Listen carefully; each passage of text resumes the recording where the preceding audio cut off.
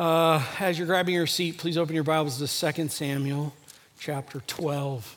2 Samuel chapter 12. We are in what I would call the dark days of David's life. The dark days of David's life. The fact is we all know dark days, don't we? I mean, days where life has been heavy, where life has been hard. It may be that in our own life, sin is crashing in on us. By the way, hi, Cody and Katie. It is great to have you here.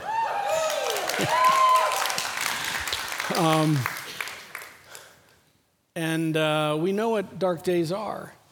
It might be that life outside of us is crashing in on us. And we know what that is. And last Sunday, Pastor Nate just walked us through chapter 11 and a dark, I love the way he termed it, very depth of word, icky situation with David's life, and so true, so heavy. He titled it The Royal Train Wreck, and so fitting of that. Today I'm titling The Royal Takedown. Last week was the darkness of his adultery and his murderous activities. Today the Lord is going to step in, and the Lord is going to lovingly take David face down. Just so you know, next Sunday, we're going to have a conversation. I said October the other week. October is just some heavy subjects that we're dealing with as we're coming through this series. And so next Sunday is the Sunday I'm going to step out of kind of the norm. I'm going to talk about, so what's with the multiple wives thing that's going on in the Old Testament? We're going to have a conversation on that. And then the Sunday after that, we'll be back in the latter half of chapter 12 when actually David and Bathsheba, the child, dies. And I'm just going to take a little bit of time in that, and I'm going to really focus the majority of the time on what does Scripture have to say, or how can we get hope and help on this subject, this hard, heavy subject of a child that dies.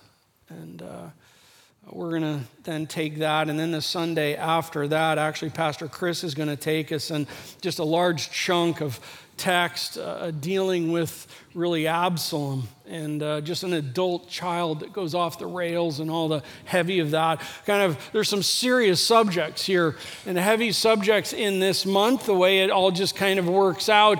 And yet in it, we don't want to just bring heavy subjects. We want to bring heavy help and hope. And so that is paired along with it all. And something I find so interesting about God's Word is, and God's Word put some dirt on the table. I mean, God's Word put some dirty lives on the table. I mean, think about it. Matthew chapter 1, verse 1, Jesus, the Messiah, is made reference that he is the one, he is the promised son of David, son of Abraham. And yet we are given in Scripture some dirt about David. Last Sunday, chapter 11, we're given some dark dirt about Abraham as well. And that's so kind of contradictory to how we do legacy things today. You know, legacy building of famous people, politicians, whatever it might be. We kind of end up doing this thing where we take all the dirt and we deny it and we hide it and we cover it and we put it all away and we bring out the happy, the bright moments, the biggest moments of life that we all can rejoice over them, that they were alive on the earth. And yet all of us end up going like, yeah, but my life's kind of dirty. And here's the thing I love about God's Word. God's Word is so genuine and so real that God's Word puts dirt on the table, so that we can be able to see it and we can get help and hope from it. And even the darkness of David's life is on the table for us to be able to get some help and hope. By the way, I would note the very last sentence of chapter 11, as Pastor Nate referred to last Sunday, but the thing, or I would say maybe the plural, the things that David had done displeased the Lord. I mean, you want to know about David? There you go. David had times of life where he was a grand displeasure to the Lord. And I got to tell you, I can relate to that. I can relate to that. You may think, oh, Doug, he's got his act together. Oh, talk to my wife.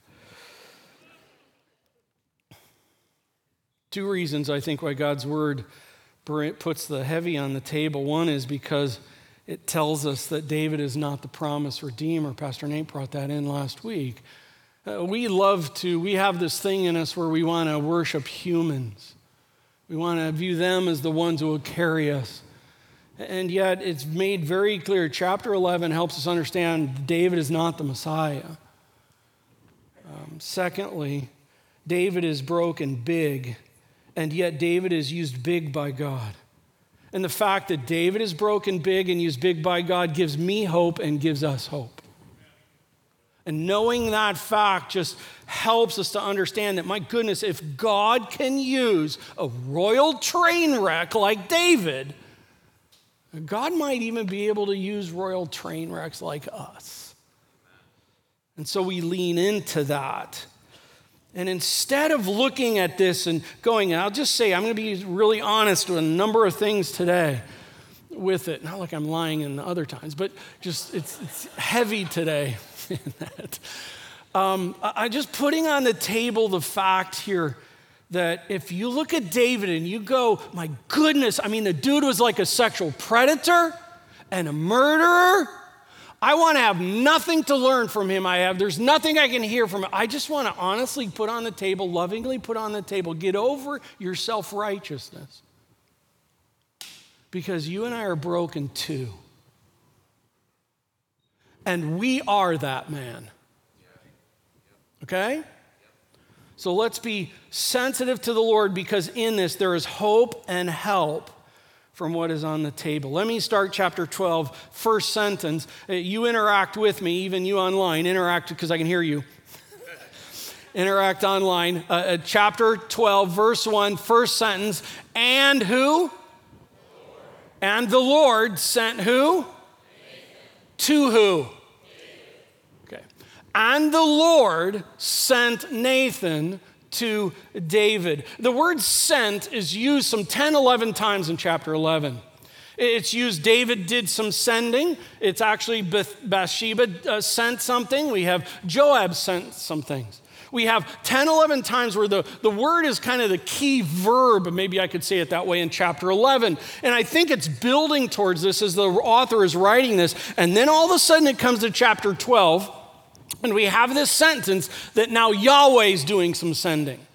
David sent, Bathsheba sent, Joab sent. Now it's time for the Lord to send. That's the kind of thing where you're like, uh-oh, right? Principal's office.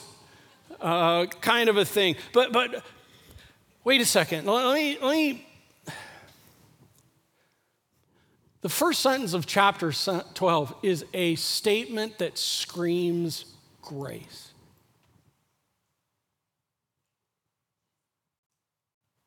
God just could have gone, oh my goodness, David, are you serious? You did all that? I'm out with you. Boom, gone, on your own, man. Suffer on your own. No. But the Lord sent Nathan. And it is not to do a takedown to crush David. Oh, there's a crushing reality when it comes to facing sin like this. And any sin. But it is ultimately, the Lord is stepping in here with Nathan. Might we say it, really to raise David to a place where, like, David can continue on with the Lord and the Lord using him. It doesn't remove consequences. We'll see that at the end of the reading that we have today. But friends, I think sometimes we think of God's grace as just like a calm, beautiful breeze. And it is. I love it. It's like, I'll turn it this way. It's kind of like God's grace we can picture as like a divine shot of Febreze, right? You know, it's kind of like this room's a little bit, I could use a shot of something nice. Grace. I like all that, and I think there's truth in that. But let me add something that likely end of January I'll be leaning into a little bit more. Grace is tenacious. I could even say God's grace is ferocious. God's grace is unrelenting. God's grace goes after. And that's a good thing. I mean, grace, God's goodness, God's favor, it is tenacious and ferocious, and it goes after. Like for instance, the flood in Genesis. God, I would say, in his grace, holds back his judgment for some 100 years. Well, God had to do that so Noah could build the boat. No, listen, God could just drop the arky in a nanosecond. Okay? He could just put it right there, all on board, go. But God gives 100 years. You look at the text, part of the reason for that is that Noah would be able to proclaim Yahweh. And it is 100 years of God's enduring, I would say, tenacious grace that any would repent and come to him. I think of Egypt and the plagues that God pours out on Egypt. I would suggest that, yes, is there a judgment? Sure, there is a judgment, but also in the fact of it all, there is this grace. These putting on of these plagues is actually like God even loves the Egyptians who are holding the Hebrews in slavery for some 400 years, and God puts his ferocious, tenacious grace on them. Why? That they might turn. I would even add that Jonah, what a self-righteous dude, man. Like, we would never be like this. We would never think that some people aren't worth it to hear the good news of the Lord. And so God, I would say, in his grace, brought like a ginormous fish, whale, and said, you know what, in my grace, I'm going to sit you in that whale. I'm going to give you a timeout for 3 days for you to think about your self-righteous, bad, sinful attitude. That was a grace act. And we could go on. God putting, the Lord Jesus putting Saul, who's headed on his way to persecute people, and Jesus showing up and putting him face down in the gravel road. That was an act of grace, friends. And God's grace, yeah, it's a Febreze. But there is a tenacious, ferocious reality of it that goes all the way to being nailed to the cross.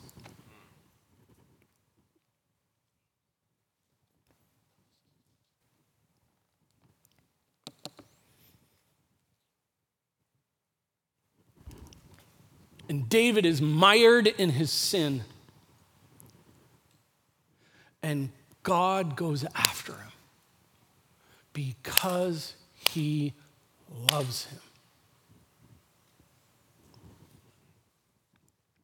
Point number one, grace is after us. Chapter 12, first sentence. Grace is after us. The Lord sent Nathan to David. John 3:16, the field goal verse. For God so loved the world that he gave, that he sent, that he graced his son, that whosoever believes in him should not perish but have everlasting life. By the way, whosoever, Jonah. Ephesians 2, though you were dead in your sins upon sins, and dead people can't make themselves alive. Verse 4, but God, rich in mercy, rich in grace, tenaciously came, and by grace you are saved. Grace is after us to redeem us, to restore us. Truth number 2. Sin is after us. Sin is after us. Before I read most of the text of our text today, let me 2 passages. Romans 7, 21 to 25. Paul says this of himself. I believe Paul is talking about himself as a redeemed follower of Christ, and he's talking about the war that goes on in him. Listen to this. Romans 7, 21 to 25. So I find it to be a law that when I want to do right, evil lies close at hand. You know what I'm talking about? It's like, man, I want to do right. For I delight in the law of God in my inner being. Like, I love God. Like, I delight in God. But then I see in my members another law, waging war against the laws of my mind and making me a captive to the law of sin that dwells in my members. Oh, wretched man that I am, he says. Who will deliver me from this body of death? Thanks be to God, our Lord Jesus Christ. So then I myself serve the law of God, Paul says, with my mind, but with my flesh I serve the law of sin. Man, don't you just get tired of sin? It's like, leave me alone. I heard someone once say, man, it would just even be nice if we could just like switch sin issues for a week. I'm just tired of my own sin. Can we just like swap them for a little bit? You know, but it's like this battle of it all. It just goes on and on. One more passage, James 4, verses 1 through 4. What causes quarrels and fights among you? Man, now there's the winner question, right, Holmes? Answer, is it not this, that your passions are at war within you? You desire, you do not have, so you murder. Oh, David. You covet. Oh, David. Because you cannot obtain, so you fight and quarrel. By the way, then verse 6, chapter 4, but God gives more grace. Verse 10, humble yourselves therefore before the Lord. The royal battle takes place in chapter 11. David saw, David sent, David took, David murdered, but God in his tenacious, loving, ferocious grace says, Nathan, I'm sending you. Let's have a conversation with David, and let me read that. And the Lord sent Nathan to who? Nathan came to David and said to David, David, by the way, I want for you to know, it does not say that Nathan says a parable. Was it a parable? Was it a real situation? I don't think that's important, but I think as we get along, we'll find out that David, I think, sees it not as a parable, but sees it as a real situation. Remember, David is a king, commonly making judgment calls on situations like this. David, there were two men. How many men? There were two men in a certain city. The one rich, the other poor. Oh, by the way, David knew what poor was, and David knew what rich was. Verse 2, the rich man had very many flocks and herds. How many flocks and herds? Very many of them, like lots. Verse 3, but the poor man had nothing but one little ewe lamb. One little ewe lamb, which he had bought. And he brought it up, and it grew up with him and with his children.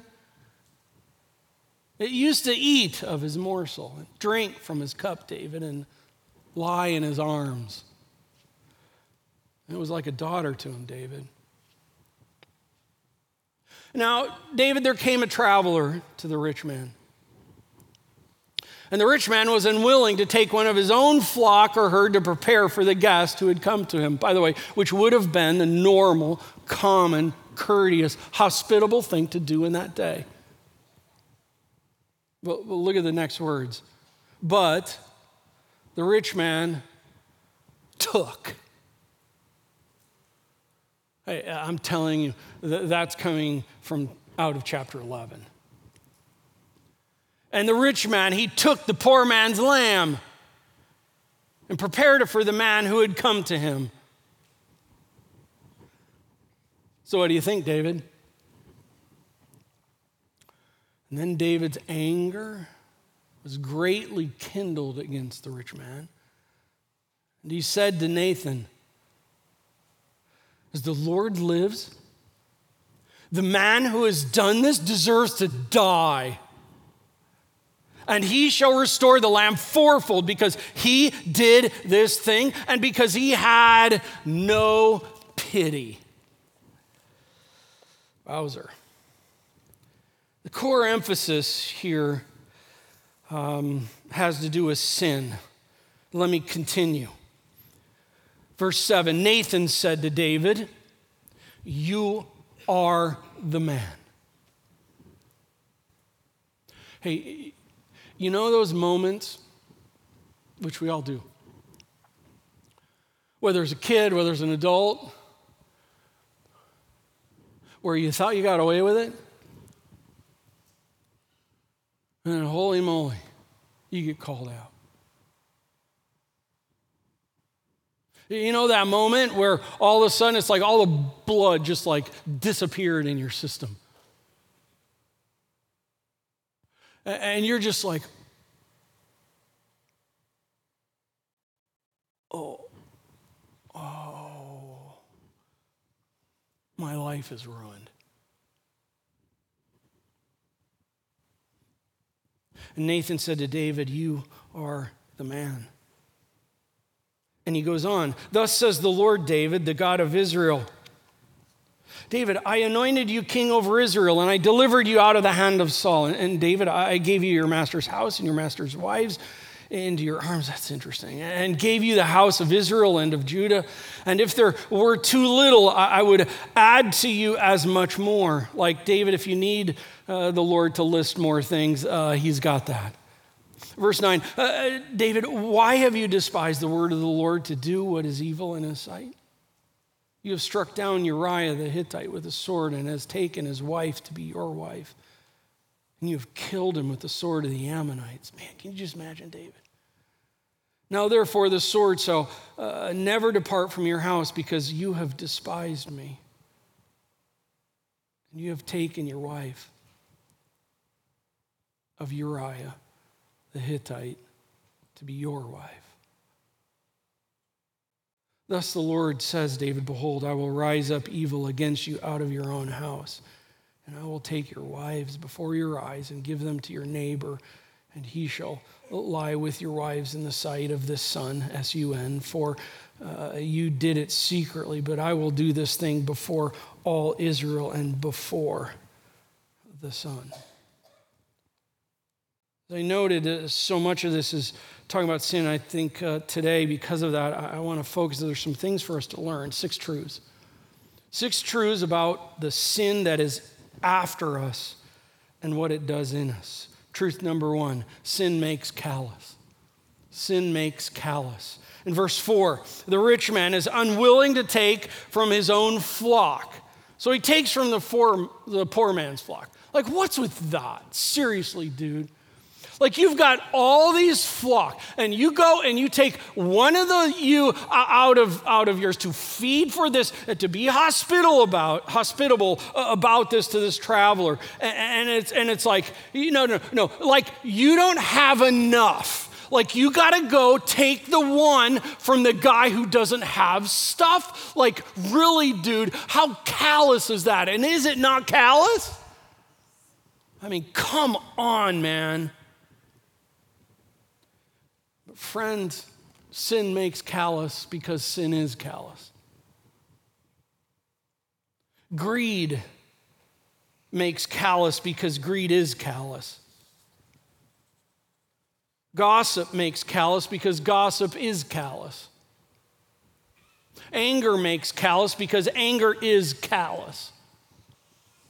Coveting makes callous because coveting is callous. Cursing makes callous because cursing is callous.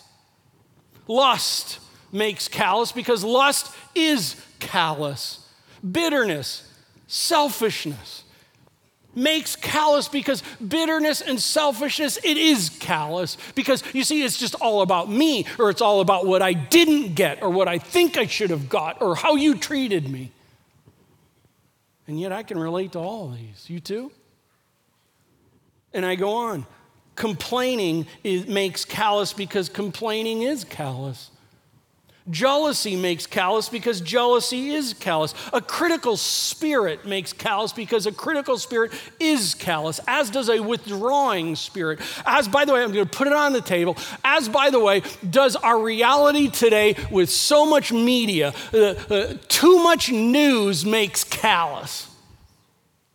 Too much Facebook makes callous. Too much Twitter makes callous. Too much Instagram makes callous. Too much movies just make callous.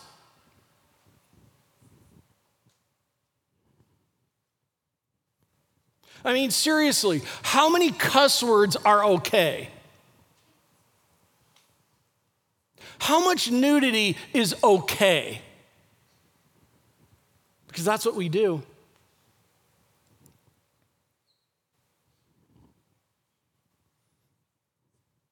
Sin makes callous. Secondly, sin makes heinous. Verses 5 and 6, David's own response to the sin of the rich man is one of, how heinous of a crime is that? How wicked is that? How abominable is that?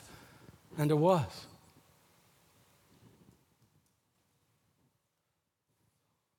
And so was David's sin. And by the way, and so is your and my sin. Sin makes heinous because sin is heinous. Loved ones, we see sin way too small. I'll just say, loved ones, I see sin way too small. We see sin as oopsies. We see sin as like, we're all broke, so like, what do you expect? And there is a reality to that. But in it, we can't even call sin anymore. We've got to put other names to it. So it's not as heinous. So it's more palatable. Sin is heinous. Doug, how heinous is sin? I'm glad you asked. Revelation chapter 20, the great white throne.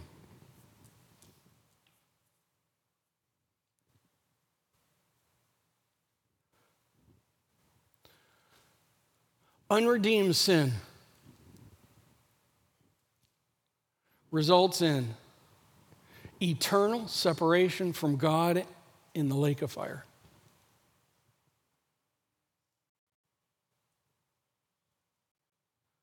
That's pretty heinous.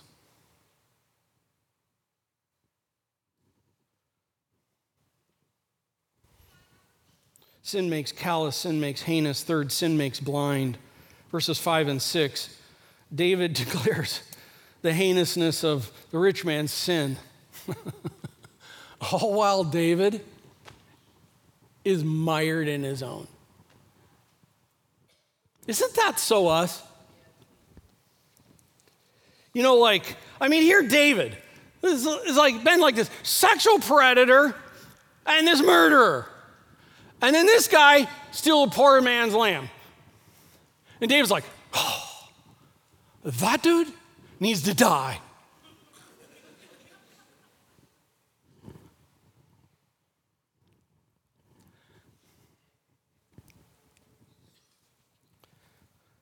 And we do it all the time. Sin makes blind. Sin makes callous, sin makes heinous, sin makes blind. Because sin is callous and sin is heinous and sin is blind. Fourth, sin makes forgetful, verses 7 and 8. Here's sent by God Nathan. Not only makes clear who the guy in the story is, David, you're the man, but informs David how David has forgotten all of what God has done for him. So it's like a little memory moment for David. The Lord is saying, hey, David, let's reason here for a minute. David, I anointed you to be king. David, do you remember when you were that young man and your dad didn't even invite you into the room to be run before Samuel? And I'm like him. David, you see, I anointed you to become king. David, by the way, over that 10 years or whatever length period of time, that whole debacle where Saul's always just chasing after you, trying to take you out in that dark days with Saul. Listen, David, I'm the one who spared your life during all that time. And David, I gave you all the king's prior things. I gave you the southern kingdom. I gave you the northern kingdom. I gave you all. And David, if you want to have me list a whole much more of stuff on what I did, I can easily do that, David. And yet sin forgets. This rich guy just had to have theirs. His wasn't enough. And all that God had given David and some of the And David's like, no, I got to have her.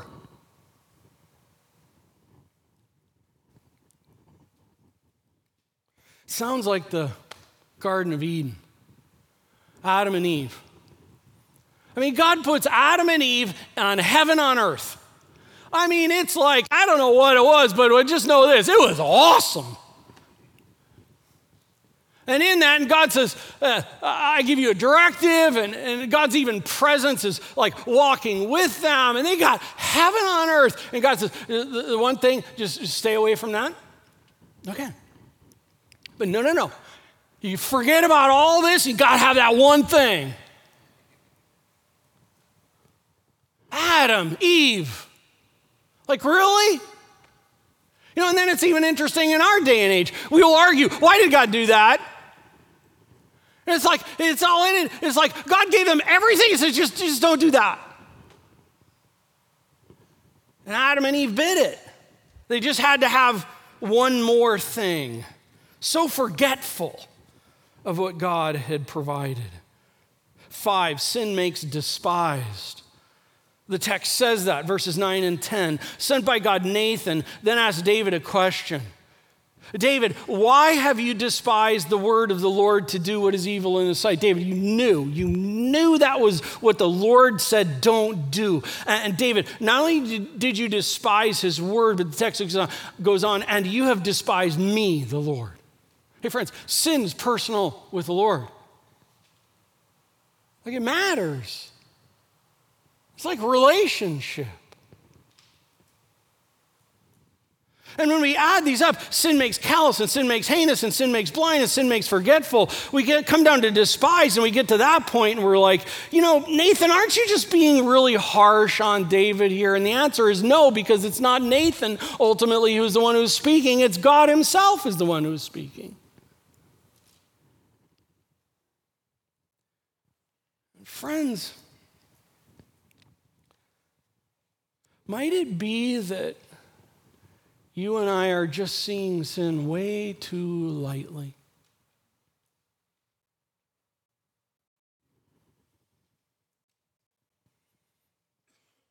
Because the reality is when you and I choose greed or gossip or coveting or cursing or bitterness or anger or lust, when we choose to judge others, when we choose to be selfish, when we choose to complain, when we choose jealousy, when we choose a critical spirit, when we choose to just withdraw, to pay, to make people feel pain, when we allow the exposure of what is not true, what is unhonorable, what is not lovely, what is not commendable, to go before our eyes, to go into our head again and again and again, the fact is we are despising the Lord's word and the Lord himself. Philippians 4:8 gives the standard. Finally, brothers, finally, sisters, whatever is true, whatever is honorable, whatever is just, whatever is pure, whatever is lovely, whatever is commendable, if there is any excellence, if there is anything worthy of praise, think about these things. Friends, I want to suggest two things. I want to suggest right at this point, number one, this week, you sit down and you write a list of all the marvelous good things that God has poured out. And you make a massive list and you post it. And you repeat it to yourself again and again and again.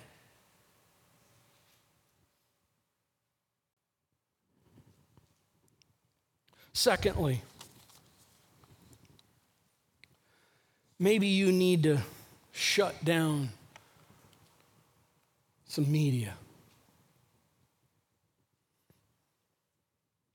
Because I am concerned in my house and everyone's house. I'm not so sure Philippians 4:8 is front and center on our grid of what we look at and hear. Lastly, sin makes calamity. Verses 11 and 12. We see in that just the disaster that is going to come out. By the way, repentance doesn't remove consequences. And it just, some it does, and God in His grace will remove, but it doesn't mean repenting makes everything clean and right. Repentance means I'm going to get after this. And now it begins. Dealing with things. And sin brings calamitous consequences. It did for Adam and Eve, it did for David, and it does for us. And David was destroying lives and destroying his testimony and destroying the goodness of God. And David was effectually, if you will, despising God's words and God's goodness and God Himself in his sin. And that's catastrophic. And sin is after us. And yet we tend to downplay it. We tend to manipulate it, organize it, structure it, excuse it. And I am that man, and so are you.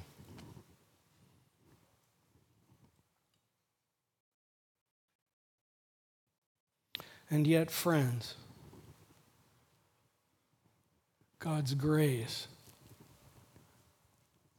is tenaciously and ferociously and without relent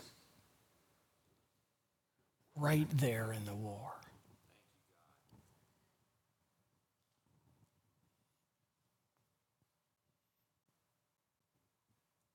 Maybe this morning you're thinking, Doug, you don't know what I've done. Doug, you don't know what I've been doing. Maybe so. But God's grace is tenaciously and ferociously and lovingly and marvelously right there.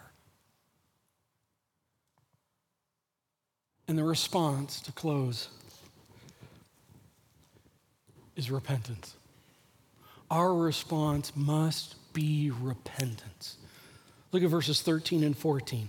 And David said to Nathan, I have sinned against the Lord. In Hebrew, it's 2 words. And Nathan said to David,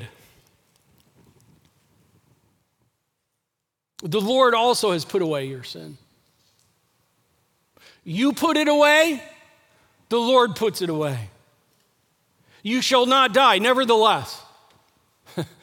Just in case we think, oh, good, everything gets cleaned up. No, nevertheless, by this deed you have utterly scorned the Lord, the child who is born to you shall die.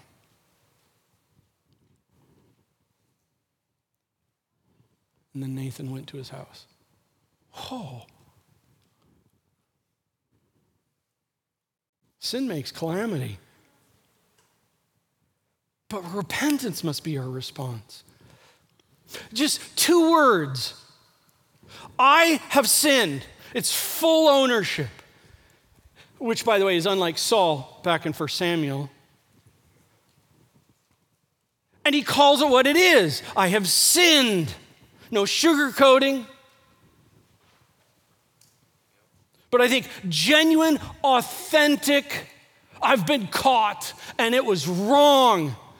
And I have sinned. That's what it is. Not an oopsie. Not a I apologize. No, you see, I have sinned. And it notes, I have sinned against the Lord.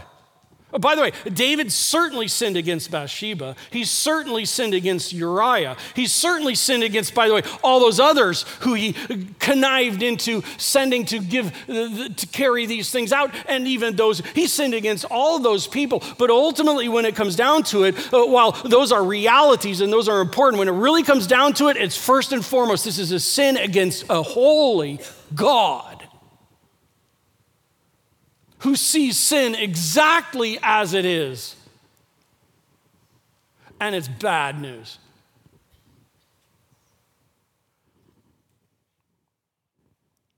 It's not the length of the words. It's not the number of tears, 2 Corinthians 7, 10 through 11. It's an authentically genuine, broken spirit in seeing sin as it really is. And by the way, you can go home, read Psalm 32, read Psalm 51. You will see that the two words that David states here has a whole pile of reality to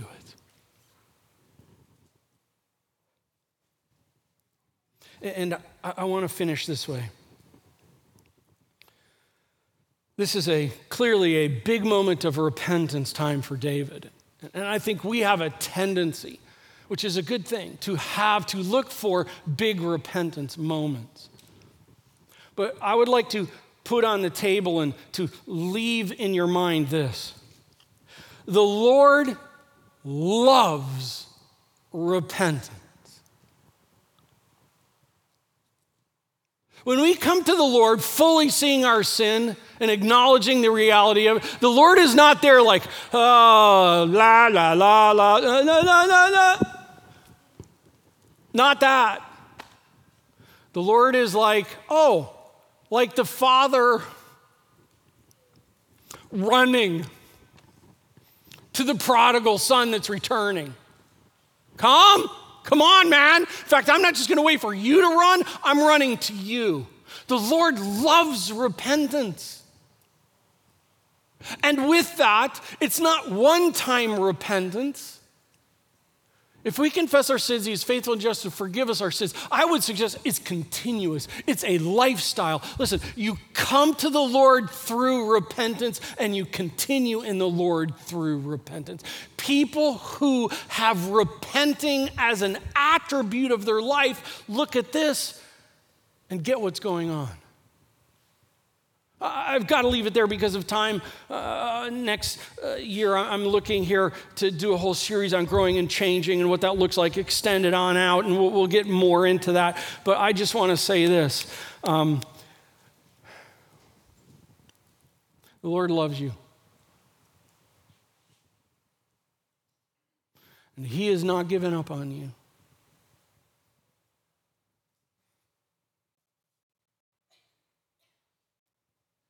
And maybe there's some things today, this week, that you need to have some face down, take down time with the Lord and repent of. I want to even ask that maybe you would consider every day this week, you take some time and you look over the last 24 hours and you think through how things went, what was going on, and you repent. Because repenting is a pattern of life. We're not talking about losing your salvation. We're talking about keeping current with the Lord. So many more things I want to say, but we need to finish there. God, thank you so much for how good you are and for your kindness and for your grace poured out, laid out, abounding, excelling, undeserved, and it's there. Or maybe there's someone this morning who is in a place where they've never really come to that place where they've just repented of the fact that they are bound in sin and doing life on their own, and they're in need of a Savior, and now they need to repent and come and receive Christ. That is the case. I pray, God, do that. Lord, I would imagine there are some in this room that have some heavy sin burdens going on in their life. We're not talking about the person next to them. We're talking about each of us. There's got to be some people in this room that are right now, maybe they have some hidden sin like David. That it's time to get taken down and face down before you. May they be reminded, your grace is there. Callous knees are a good thing. Callous hearts are not.